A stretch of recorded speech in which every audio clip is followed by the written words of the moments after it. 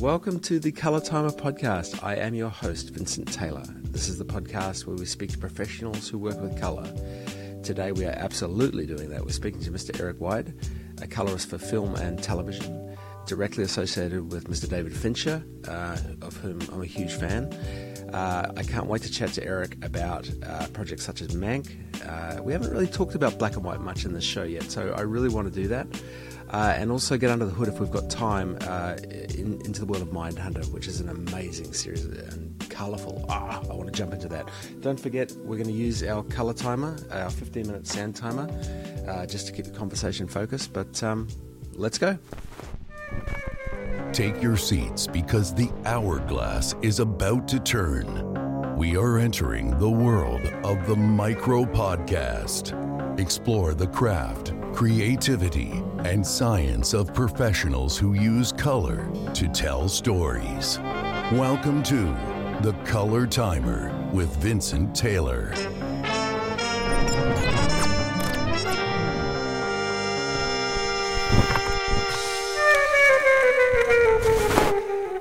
Eric, welcome. Thank you, Vincent. It's nice to be here.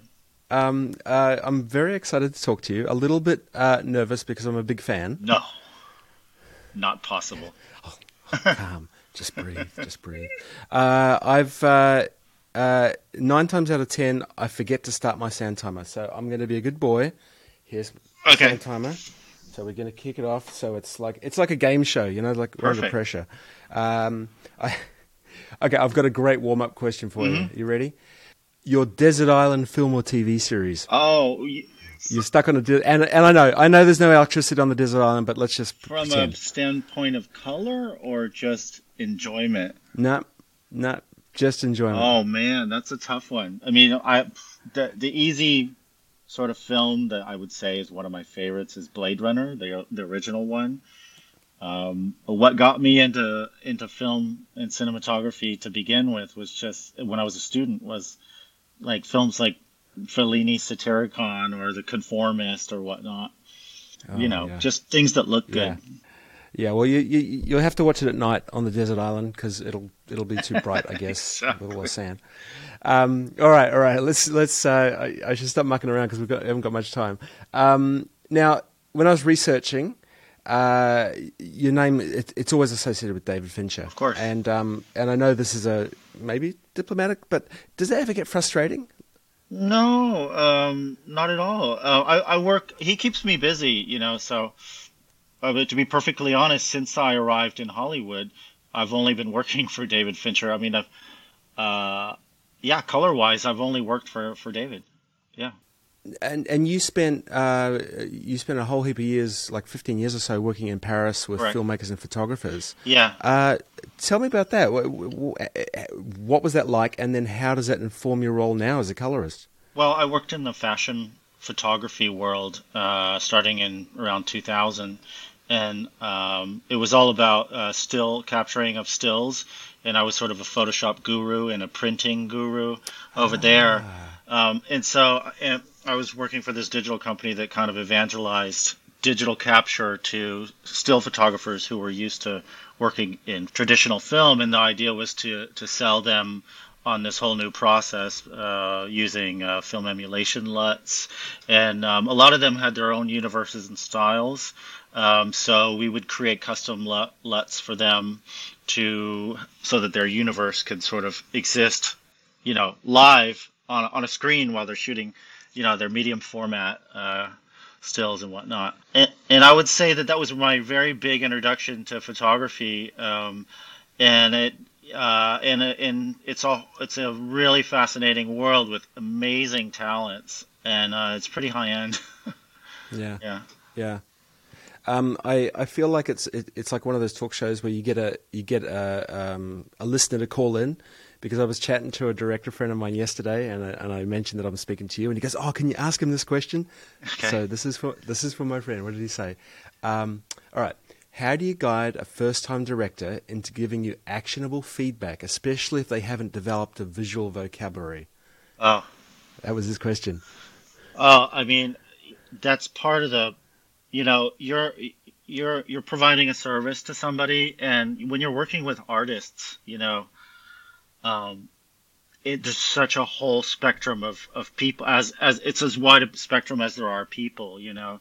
Mm. Um, some people aren't clear up front. They have this process that it takes you a while to figure out.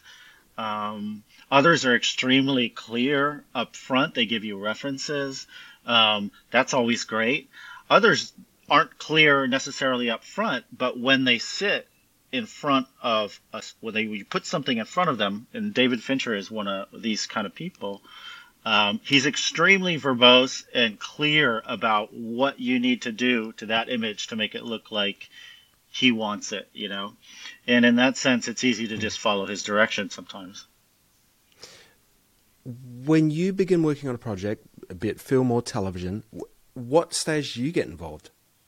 Well, with Fincher, I get involved very, very early because one thing, I'm usually hired by I'm not part of a facility. I'm a freelancer, so I am essentially hired by the film itself, like any other crew member.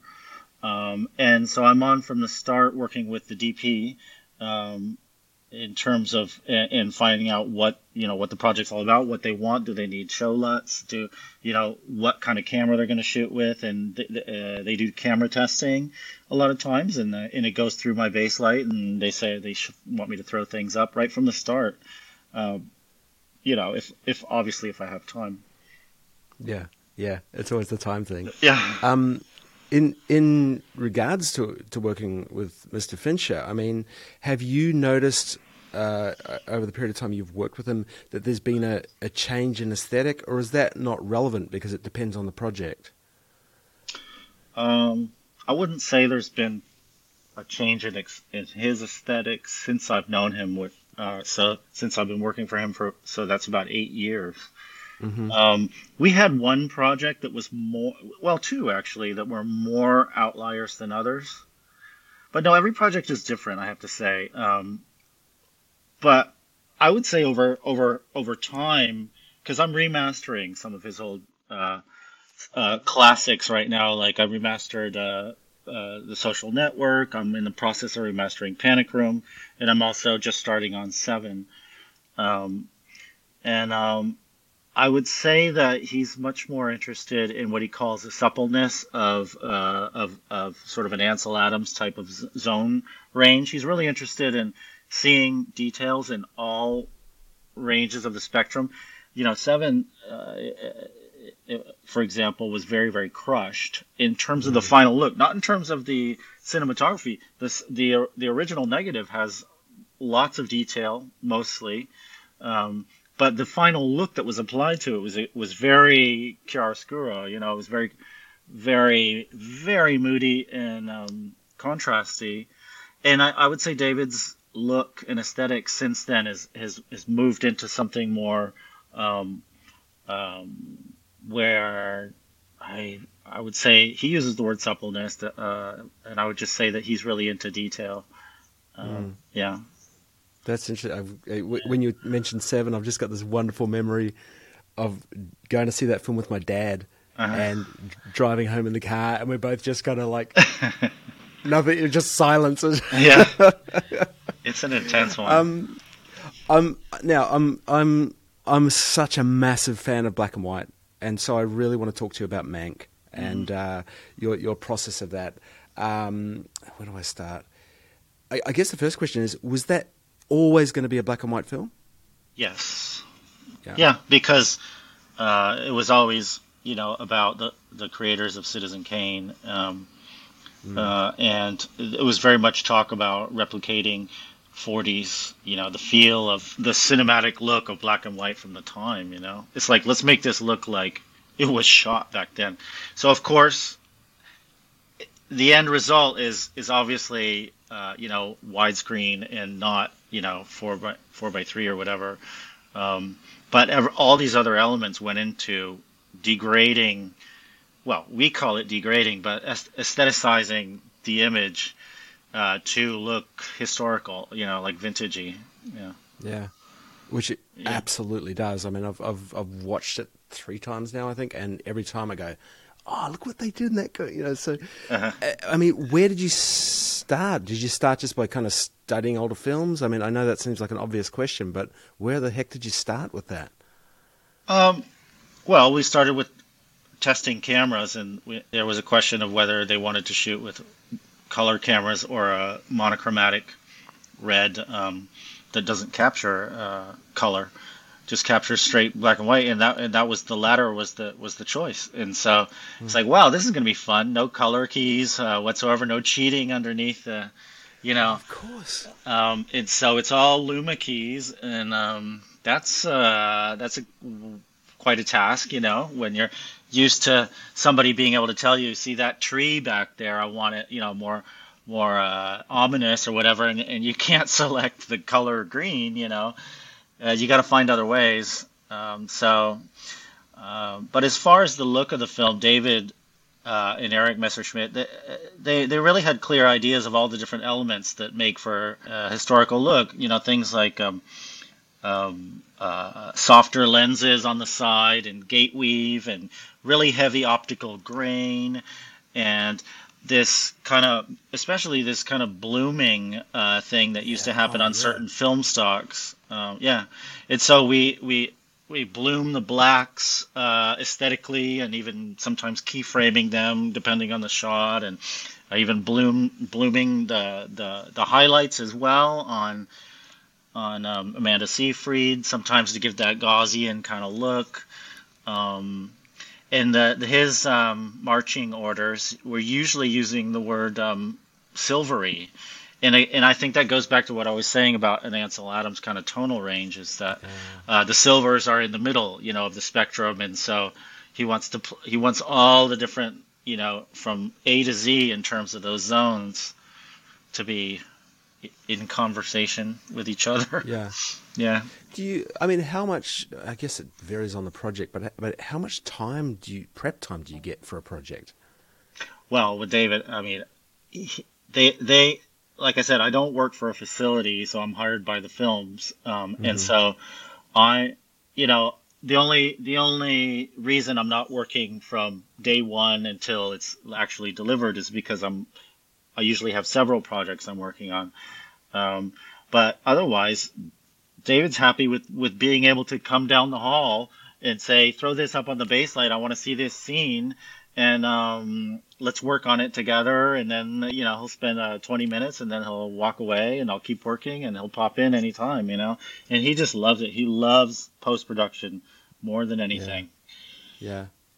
Do you, outside the world of a colorist,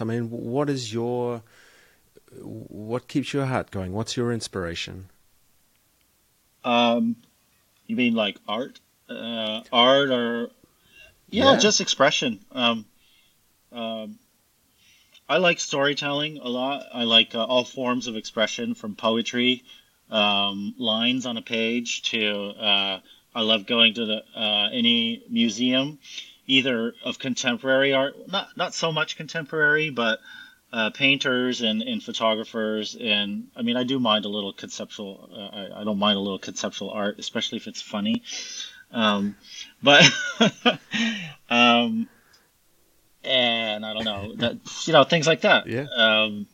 Whatever. Even reading books. I've gotten back into reading books lately, and Yeah. the sky's the limit. In music, I'm a horrible music nerd, and I've just loved music my whole life.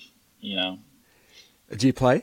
I do not play. I've dabbled, but Yeah. I've dabbled in drums and in guitar and keyboard, synthesizer things. But I've always been kind of a DJ, and one of those Right. kind of, I love playing the game of like, hey, name 10 songs that have the word yellow in it. Go, and Wow. that kind of silly thing.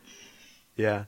That's Yeah. amazing. Yeah. Do you have a different approach for like television versus cinema? Well, yeah, no, because, like I said, I've only really worked for Fincher in terms of a colorist in narrative. I did tons of fashion work in coloring and back in Paris, but here I've only worked for Fincher in so it's like any TV show needs to look like a film anyways. Yeah. But I have worked on documentaries with him and also on animation. And yeah, I mean, sometimes the genre itself, really does dictate, because if you're doing a documentary that has historical films in it or whatnot, you can't just go and grade those films again. I've done those kind of things with him, but I've also done animation and yeah. Yeah, I had no idea he'd done animation. I didn't realize that. He did an episode of Love, Death, and Robots, season two or three. Right. Yeah, and I graded that. Yeah. What was that like, grading animation? I mean, I've only done it once about 10 years ago. So, what's it like? Well, it's surprisingly similar. I mean, the great thing is that you have all the alpha channels you want, because it comes from 3D, and so they usually give you the hero, as an alpha and automatically, you know what I mean, so that you can dial him or her or they in correctly, things like that. But other than that, it's just as, with Fincher, it's just as demanding as any other genre, because he's very, very particular about what he likes. Yeah. Is there a genre that you haven't been involved with that you would like to work on? I don't know. I'd love to do a high dynamic range documentary on volcanoes, because the imagery is just unbelievable. Wow, that's so specific. That's no, but like I don't know if you've seen this documentary that came out called the Love Love Couple or something like that. But I already thought that before, because I'm a big Werner Herzog fan, and I was thinking, because I saw one documentary he did about volcanoes, and I was like, damn, if I run into him in the supermarket and say, Werner, I want to grade your next volcano movie, because it's just like a fascinating thing. And that's amazing. That would be my ticket to work for Werner Herzog. That's fantastic. If he's listening. Yeah. I'll give him a call. That's it. My timer ran out. We're done. It goes so fast, and I've still got so many other questions. But Eric, thank you. Thank you so much for taking time out. It's not a problem at all, Vincent. It was my pleasure. Cheers. Thank you so much, Eric, for having a chat. That was cool. You, the listener, I was a bit nervous, right? Yeah, it's hard, when there's somebody you really respect and you look up to. Like I've been watching Eric's work for years, and it's hard to do that, to kind of control those nerves, but I did my best. Thank you so much to mixinglight.com, they're my executive producer and putting the show on, and also to my friend of the show, Filmlight, and my producer, Kayla. And look, thanks for listening. Like, subscribe, do all that kind of stuff. It does help. It does make a difference. I appreciate it. All right. See you soon. The Color Timer, a micro podcast experience.